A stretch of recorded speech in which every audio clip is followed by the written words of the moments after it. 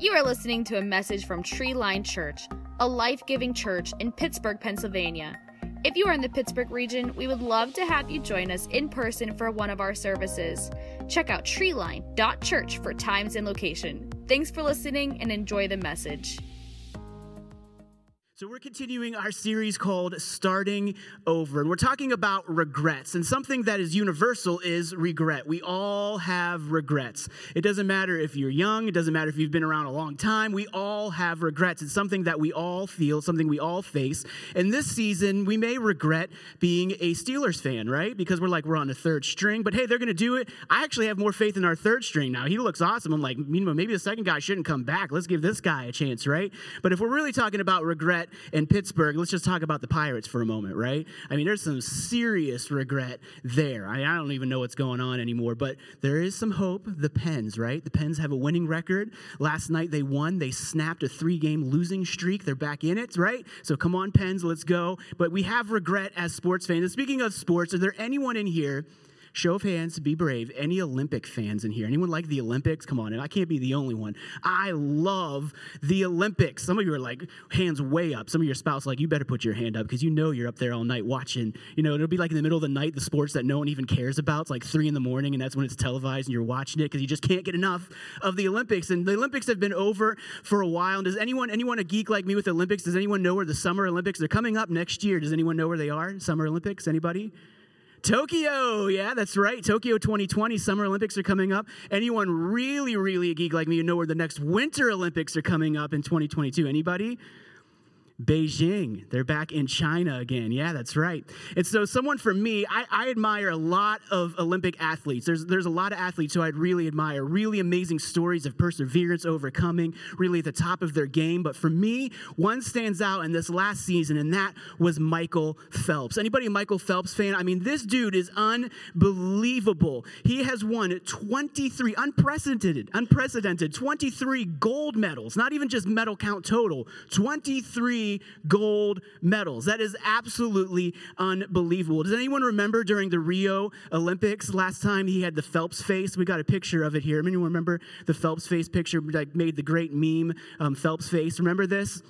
See the dude, you can just barely see the dude in the green and the yellow there. He was like in his zone, like trying to mess with him, like he's not going to get this gold medal. And Michael Phelps was just in the zone, right? And they keep putting this on TV. It was the Phelps face. He was just in the zone, listening to his music. He was ready to go. But see, what's amazing is that guy didn't mess with him. He actually went in. He won the gold medal, 23. It's unbelievable, the story that happened. But the thing that's most interesting about his story is how things might have turned out for him. And it might have turned out a little bit different. See, after the London Games in 2012, you have to go all the way back, Michael Phelps' life was spiraling out of control. He was struggling, and because of his struggle, he turned to drugs and alcohol to numb the pain that he was feeling. He got apathetic towards swimming, and honestly, he just kind of got apathetic towards life in general. In September of 2014, he hit the bottom. He was arrested for his second DUI and was on the verge of losing everything. In the days after his arrest, he isolated himself and kept drinking. He later admitted this. Take a look at this quote from him. He said, "I had no self-esteem, no self-worth. I thought the world would just be better off without me.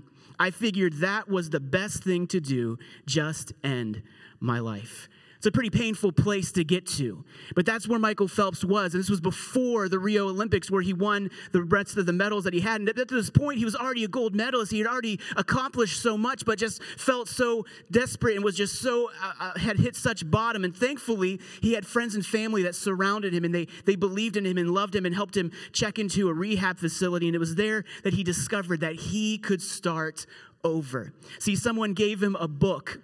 And this book was Rick Warren's The Purpose-Driven Life. If you've never read it, I recommend that. It's a great read and one of the best-selling books of all time because people want to discover the purpose that God made for him. And when he read this, it totally changed his life. He was able to reconnect with his estranged father that he grew up and had such a strained relationship with. He got engaged to his longtime girlfriend, and he actually got married, and he had a baby. We got a picture of it here. That's his child that he had. And see, he was able to celebrate the birth birth of his son, he found a new sense of purpose and the experience and a renewed passion for maximizing his God-given talents. See, for Phelps, what began to have a story of regret and could have easily gone the other way, it became a story of redemption. It became a story of redemption. And here's what I want us to understand today, is that God wants to take your story of regret and he wants to turn it into a story of redemption. God wants to take your story of regret and he wants to turn it into a story of redemption. So what is redemption? When we talk about that, what does it mean for something to be redeemed? Well, redemption is simply allowing God to take everything from our past, whether good or bad, the messes, the mistakes, the regrets, even our greatest pain, and he uses it for his good purpose. It's the Apostle Paul, who himself had one amazing redemption story. He wrote these words in Romans 8:28. He said, "And we know that in all things God works for the good of those who love him, who have been called according to his purpose." And that he know in all things. So we have to ask ourselves the question, in how many things? In some of the things, and the things that are kind of redeemable, the things that are mostly redeemable. But see, no, God said in all things, the good things and the bad things, the things that you wish never had happened and the things that you wish could happen again, the disappointing things and the things that even make you cringe. That God said he can work all of those things for our good to those who love him. And I want to get you this today. If you don't get anything else, maybe jot this one down. Is that sometimes your worst moments are where God can do his best work. Sometimes your worst moments are where God can do his best work. See, God wants to take you from a story of regret and take you to a story of redemption. See, God is a redemptive God. God wastes nothing. Matter of fact, this is something that God specializes in. God is a redemptive God. He is in the redemption business. Matter of fact, I think it's the core and center of who he is. You can even see this in the story of how he created man and woman, right? Made Adam and Eve, and what happens? They mess up. They fall into sin. And what does he do? Does he just wipe them out and start over? No, he redeems it. He sends his son Jesus to pay the price for our sins, our mistakes, our mess-ups, our failures, and he redeems it. And we see this over and over and over again. The Bible is full of stories of people who are imperfect, just like you and me, living with life full of regrets, and he is constantly redeeming them. And something that's amazing, the stories that seem that they're too far gone, matter the ones that are just there's just no way, right? We just write them off. It's just done. It's over. That seems to be where God specialized the most, to be able to redeem situations that seem too far gone. And see, just like Michael Phelps, there's another national hero we've been learning about during this series, a guy who experienced a dramatic rise and fall from regrets and redemption, and that was King David. You might be familiar with King David. Many of us know him from David and Goliath. Remember the little shepherd boy? He was out taking care of the sheep. Mighty Goliath comes. No one can take this guy down. Little David comes in with a slingshot, does what an entire army is unable to do, slays the giant. Come on, somebody. Gets that sword out, chops the dude's head off. I mean, David was no joke. And it just launches him on this trajectory where he eventually becomes king. He just brings the nation to a new level. He dominates everywhere he goes. God just blesses everything that he does. And so we get to the point in David's story where things are great. He's on top of the world. I mean, he is the king. And there was a springtime and he should have been out with his men at war, but he didn't go with them this time.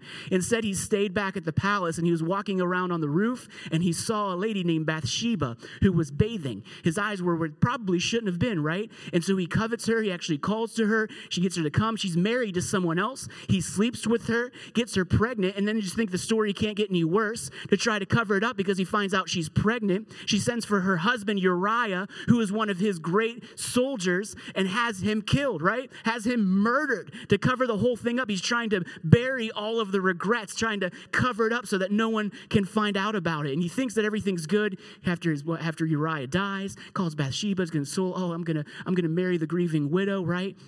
And we think it's all good, but then all of a sudden, God sends a prophet Nathan. Doesn't this happen so many times? You think everything's good, it's just going to stay there below the surface, but boop, it pops up, and in comes this prophet Nathan, and he calls him out, and he says, you have sinned against the Lord. He calls him out on the adultery, on the murder, the whole thing. And David could have done something else. He could have ran the other way. He could have taken this prophet out just like he killed Uriah, right? But instead, he chooses to repent. He recognizes that what he has done is wrong. And see, the series for David has just been like coming out of this sorry cycle. This is something that we talked about, and thankfully this was something that he didn't get stuck in. But the sorry cycle is this. We regret something, whatever it was. For King David, it was really regretting what he had done. And maybe for you, that's something that you've regretted, or maybe it's something that you didn't do, and we long for more.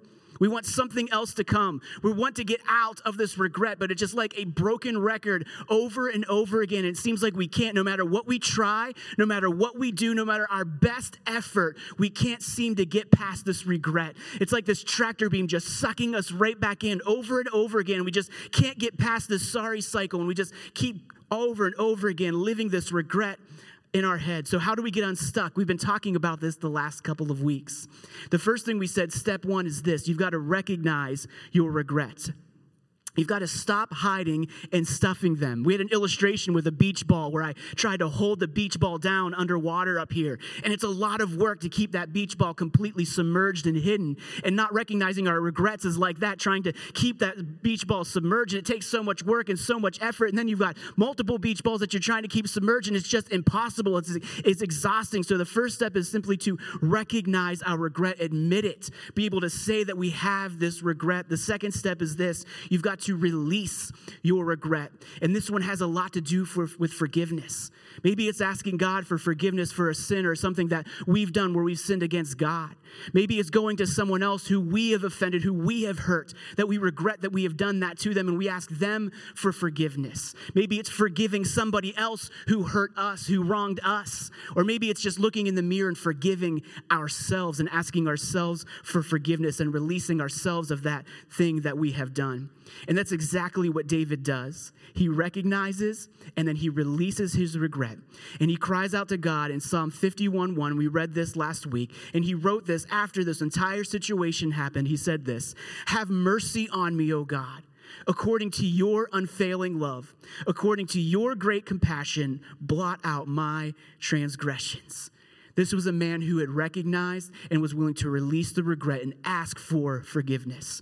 So today we're going to talk about the third step in our journey of redemption, and that is this. We're going to redeem your regrets. The third step is to redeem your regrets. And what does it look like to redeem our regrets? What does this look like? Well, for David, God began to redeem his regrets by giving him a new son. In 2 Samuel 12:24-25, this is what happens with David. "Then David comforted his wife Bathsheba, and he went to her and made love to her. She gave birth to a son, and they named him Solomon. The Lord loved him, and because the Lord loved him, he sent word through Nathan the prophet to name him Jedediah." See, Solomon means God's peace. And Jedediah means God's beloved.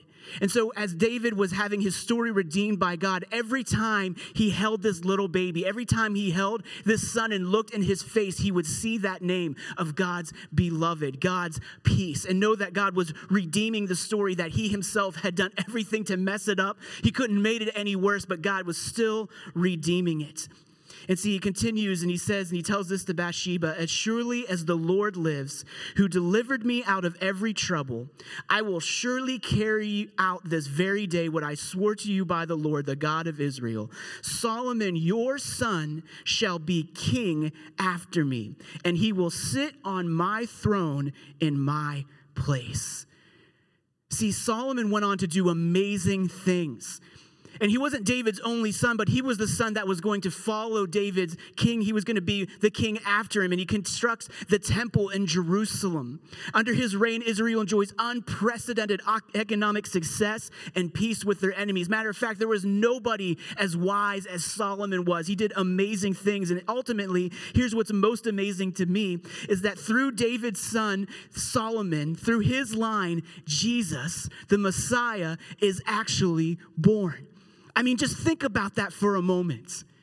This total regret that David has totally messes up, has this guy killed, sleeps with someone who's not his wife, and then ends up marrying her, has a child, and this child now becomes the lineage of where Jesus, our Savior, comes through this amazing regret.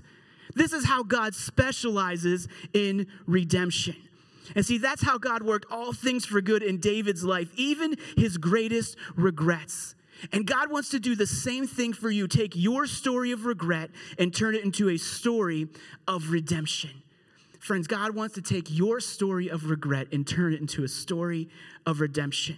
For the last couple of weeks, we've been following Greg's story as he first recognized and released his regret, and now he's about to redeem his regret. Let's take a look at Greg's story.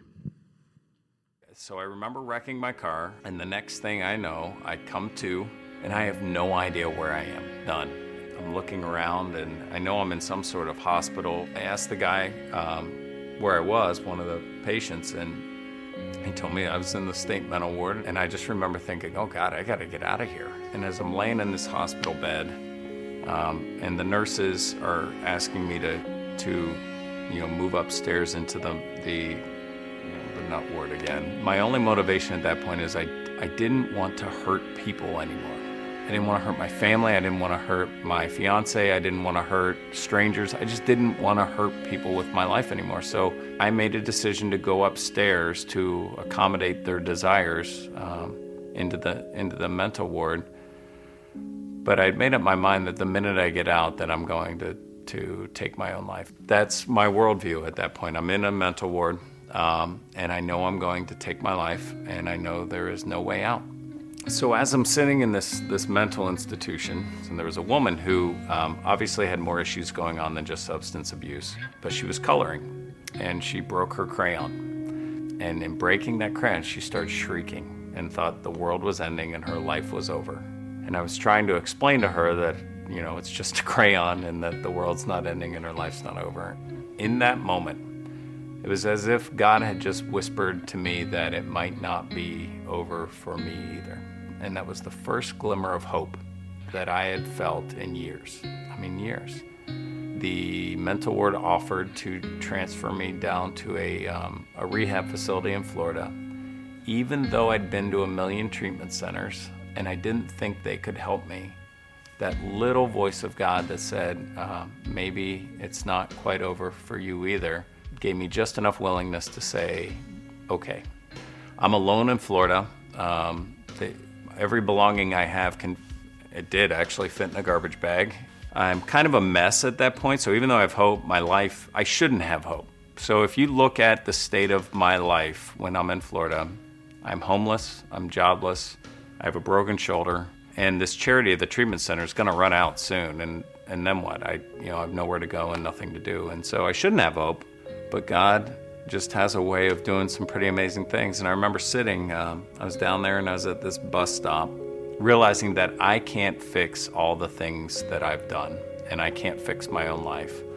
I also realized that maybe that's not what living is about.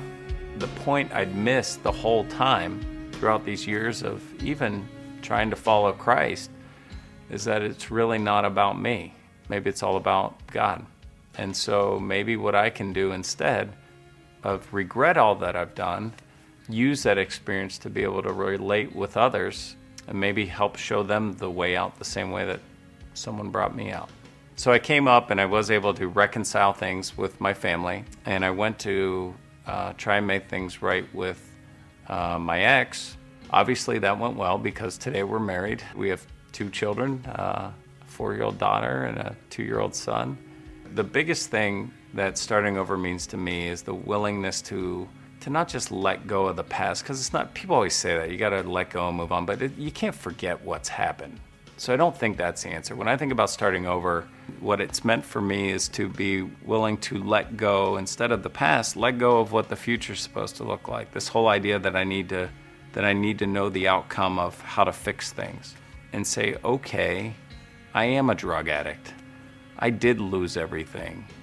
Like, I was this ugly person. I had these hard things happen. I did these terrible things.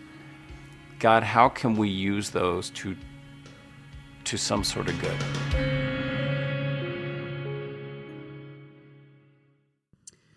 You see, God is not only using Greg now as an outstanding husband and a father, but he's helping other people who are struggling with drug and alcohol addictions. He's helping them start over. And that, friends, is what redemption looks like. And God wants to take your story of regret, just like he did for Greg, just like he did for David. He wants to take your story of regret and turn it to a story of redemption. So we're going to take a look at 3 truths about how God redeems regret. We're going to take a look at 3 truths, and the first truth is this. Truth number 1, redemption is something God wants to do. Redemption is something that God wants to do. It's not something that he has to do. It's not something that he begrudgingly does. He's not like, oh, Brian, come on. One more time falling off the wagon. Really, do I have to fix all this for you again? That is not God's heart or attitude at all. God wants to do something. He wants to heal your regret. He wants to come and do something amazing with the things that you think are just too far gone, that it's just too much a mess. He wants to do something. It's something God wants to do. And none of us can redeem things on our own. I don't know if you've ever tried to fix something that you've messed up, right? You've just totally messed it up and you try to fix it. How does that work out for you? Usually it just ends up being a lot worse than if you just stopped where it was, right? It just never works out on our own. But without God, redemption seldom happens. But with God, we see this, and I've seen this time and time again.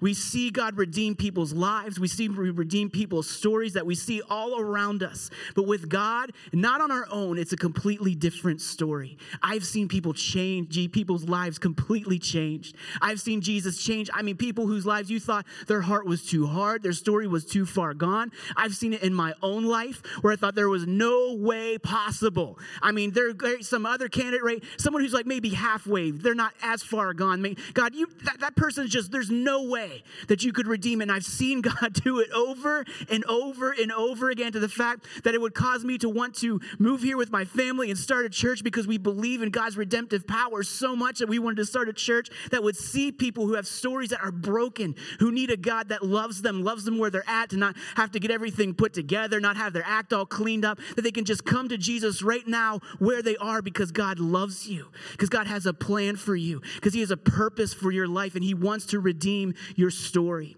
And now it's God's work, but we have a part to play in our redemption. Are you ready? Our part is simply to trust.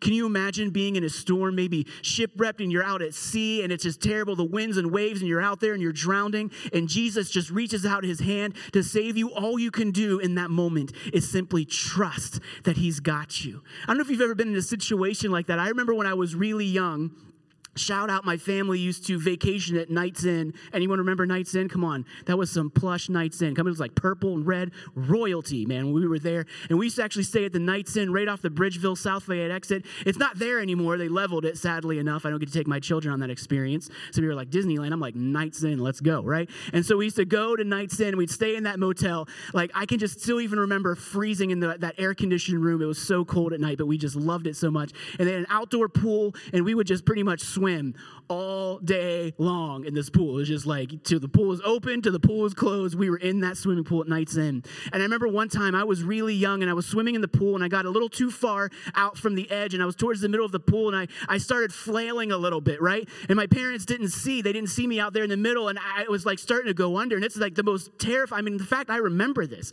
I was probably like 6 years old, but this has stuck with me. I was so afraid that I was going to die, and apparently there was another guy, another adult, a dad, was there playing with his daughter in the water, and he sees me and just so effortlessly just comes over, just grabs me and just pushes me to the edge so I can hold on again and catch my breath. And I remember him asking something about, where's your swimming license or something like that. I don't remember exactly what he said, but I was just so thankful in that moment, and all I could do was just simply trust that this guy wasn't going to dunk me, wasn't going to keep me into the water, wasn't going to be like, oh, well, kid, should have learned how to swim. There goes another one, right? No, I could just simply trust that he was going to take care of me, and that's what we can do with God. Truth number one is redemption is something God wants to do. He's not going to leave you drowning in the deep end of the pool.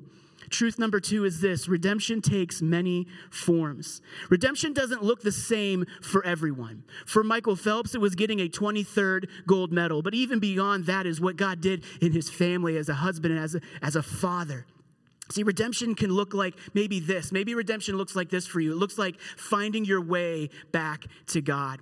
Maybe for you, you once had a relationship with God. Maybe you went through like religion classes when you were young or you were a kid. Maybe at one point you were following after God, but maybe life just began to happen. Maybe you had some regrets that were just too powerful and it caused you to turn away. You couldn't reconcile how a good God would let something so painful happen. So maybe for you, your regret and redemption comes from simply finding your way back to a relationship with God. Redemption can also look like spiritual growth. See, some of the hardest times of my life was where I grew the most spiritually.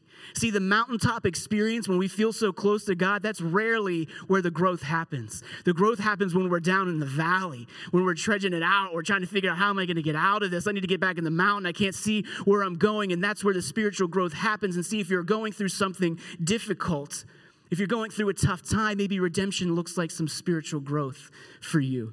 Redemption can look like rescheduling. Sometimes God delays giving you a gift because he knows the right time better than we do. And see, sometimes maybe you had a business plan. Maybe you were going to do something, a venture you were going to start, and it just didn't seem to work out because it wasn't God's timing yet. I've even had friends who got married and they wanted to have kids right away, and it didn't happen to them and for them. And matter of fact, we've got some good friends at the church that we attended in Indiana, the Wiggins family, and they got married and they want to have kids, and they couldn't have kids for years. And then something amazing happened. They went on a missions trip in Guatemala, and they were working at an orphanage, and there was a little boy named Juan Pablo who had suffered severe burns all over his face. And they just fell in love with this little boy. And they went to war to be able to adopt him and bring him home. And it was just unbelievable, the hoops that they had to go through just to provide a forever home for this young boy. And so they went through it and they finally brought him home, and it was amazing. And eventually as he grew older, I got to be his youth pastor, and it was just so awesome. But here's the amazing thing. After all that and after all those years, after they bring Juan Pablo home, something amazing happens. They get pregnant not once but twice with their own biological children. And God did a little bit of rescheduling. See, they were hoping that would happen in their time. But because God delayed it for them, they were able to do something and provide a forever home to a little boy who needed it. See, that's what redemption looks like. Sometimes redemption can look like redirection. Sometimes God closes one door, or he allows multiple doors to close so that he can open another door.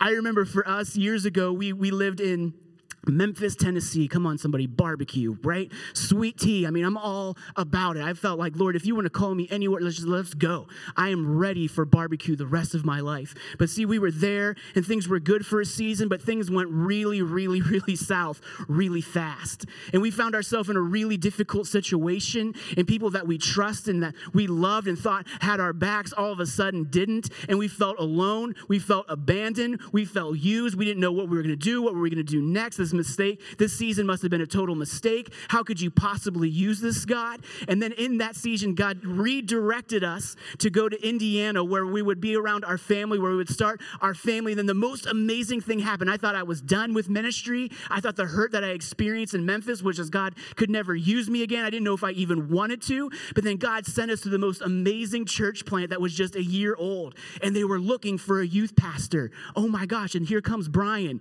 who was wanting to be a youth pastor, and it was just like this match made in heaven. And there was a pastor there, Jeff, who just loved me in the midst of my hurt, who was able to sit down just at the face value, very beginning, and just even before the youth pastor thing came up, and just shared my hurt and how I felt hurt by the church and leaders, and he was just so forgiving.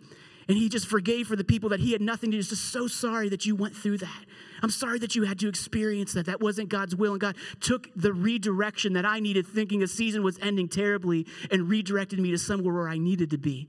And matter of fact, friends, had God not redirected us to Indiana, we would have never been able to have been redirected here to Pittsburgh, the full cycle, right? God just brought us all the way back around, right? We went from Pittsburgh to Tulsa to Memphis to Indiana and all the way back to Pittsburgh to start Treeline, because that is what God does. So many times in our stories, the things that we regret, God redirects them and does something amazing as he is able to redeem it.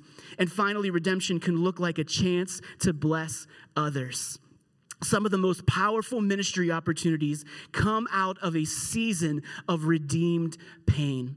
I was thinking about our friends, our good friends, the Rates family. Jason Rates, he came and spoke here at Treeline. They brought their whole worship band. Some of you got to meet them. They also planted a church up in Michigan several years ago. They've been very good friends of ours. They actually support us every single month. They believe in what we're doing here. But as I think about their story, and I think about their story of regret and pain, see, they have 4 kids, and 2 of their kids were born with something, a genetic disorder called PKU, and they can't eat any protein. Not like it'll kind of make them sick. No, they'll die. Their body can't process it whatsoever. And see, not once, not 1 kid, but 2 kids were born with this. And it's extremely difficult to manage. They have to buy very expensive food that has all the protein removed out of it. It's very challenging. Now they have to raise their kids, which is hard enough, but now raise them and teach them how they have to weigh out their food and measure their food, how they track all the protein. It's an incredible amount of work. But see, something amazing happened as God redeemed this story to be able to bless someone else.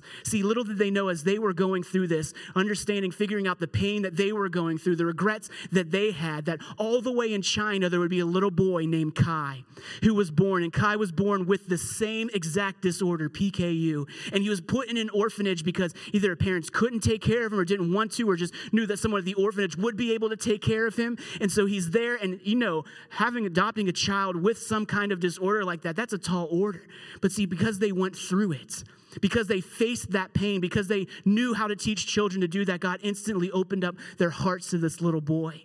And it was so amazing to see how God did something amazing and redeemed. And now there's a little boy named Kai from China who also has PKU, who has 4 brothers and sisters living in Michigan now. It's amazing to see how God took something, such a pain of regret that they went through, and God used it to bless someone else.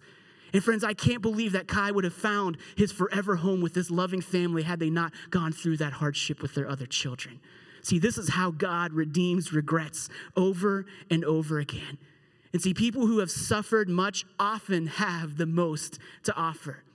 How does God want to use and repurpose your pain, your story to help someone else? Ask yourself this way: who needs your story? Truth number 3. Redemption requires us to take the long view. Things are kind of going good with truth 1 and 2. Then we get to this one. Redemption requires us to take the long view. What is the long view? The long view sometimes means it's going to take a long time. Sometimes we've got to have the long view. God always sees things from the perspective of eternity, not merely right now. And my experience is that God is never as big of a hurry as I am. Have you ever experienced that before? It's like, God, we need this prayer. And when do we need it? We need it now, right? And God's not always on the same timeline and timetable as we are. And it's the same thing with redemption. Sometimes we've got to take the long view. And so when we talk about our story with David, David himself had to take the long view. See, his son Solomon that would become king, he didn't show up right away. Matter of fact, Solomon was actually his 4th child with Bathsheba. I don't know what happened to the other 3, but anyway, it took 4 to get to Solomon that would be the king, to see his redemptive work, to see how God would redeem what was going on in his life. He had to see things from the long view. Sometimes it takes months. Sometimes it takes years, and honestly, friends, sometimes it takes a lifetime to see the redemptive work that God has for us. But the Bible is full of stories of people who waited a long time. So if you've been waiting, you are in good company. But God works in his time, not ours, to redeem and to recycle. See, I think of someone in the Bible like Moses. Moses was a murderer. He literally murdered an Egyptian guard out of rage, and God used him to set his people free. Matter of fact, he used him to do amazing things, did absolutely amazing things for God. Why? Because God was able to redeem someone whose life was a total train wreck. He redeemed someone named Peter, and we've talked about Peter. Peter was a denier. He was following after Jesus, and then Jesus went into his greatest time of need. Does Peter stick up for him? Does he have Jesus' back? No, the exact opposite. He's like, I don't know that guy. I've never seen him. Who is this Jesus person? And he totally walks away, denies he even knew Jesus. But then Jesus tells him, you are the rock that I'm going to build this church on. He uses him to do amazing things. I think of Mary Magdalene, who was a prostitute. And Jesus used her in his ministry. He did amazing things through Mary. Matter of fact, Mary was the first one to testify that Jesus had rose back from the dead. God used and redeemed someone's story, especially at that time, who had no value, had no worth, was doing something that was unthinkable, that people looked down on, and he totally redeemed her life. We talked about Paul. Paul was someone who persecuted the early Christians. He didn't just persecute them, he actually hunted them down, and beyond that, he enjoyed it. He was a real sicko. He would hunt down Christians and kill them because they believed in Jesus. But did Jesus leave him there? No, he has this incredible conversion story, this incredible experience where he redeems his life. He uses him to spread the gospel, to get the early church going. The dude wrote 2/3 of the New Testament that we read today. God totally redeemed his life. Someone who used to hunt down and persecute Christians. Why? Because God is all about redemption. He redeemed all of these people. Maybe you've been praying for somebody. Maybe you've been believing for God to redeem someone else's life. Maybe there's someone who you've just been leaving to, and maybe it doesn't seem like you can hold on any longer. It doesn't seem like it's going to happen, but maybe you've just got to take the long view. See, friends, starting over looks different for all of us. And I don't know what your redemption looks like, but I do know that God wants to redeem your regret. And sometimes it starts with you simply taking a step of faith. At your seat today, there was a Connect card. And I just want to challenge you that maybe for you, this is just simply taking a step of faith. And on that Connect card, we'll give you a moment here just in a second, but maybe you need to make a decision to follow Christ, maybe for the very first time, or maybe to recommit your life to following after him. Maybe you're at a point where you need to make that step to go public in your faith and you have never been water baptized. Maybe you've never had that step of faith, and I just encourage you maybe today to just check that on there, that you're going to take that step of faith, that you're going to go public in your faith, that you need that spiritual marker in your life. Maybe you need to find a group of people, and your step is just to simply check, I need to get involved in a small group. That you need some people to come around you and help write this redemption story, some people who you can share those regrets to, who are going to have your back, who are going to love you through it, who are going to pray for you and believe you and cheer you on and think the best of you, not look down on you, because you know why? Because our small groups are just made up of people like me, who are imperfect, who are flawed, who are mistaked, whose lives are chock full of regrets, things I wish I hadn't done, things I wish I had done. And maybe your step is to get in a group and get around a group of people who will help you redeem that regret. Maybe you just simply need to write down your need for redemption on that card today. Maybe you just simply need to take that step and just write it down in that prayer request spot and allow us to be praying for you throughout the week. Would you bow your heads and pray with me? Heavenly Father, God, we thank you that you are a God of redemption.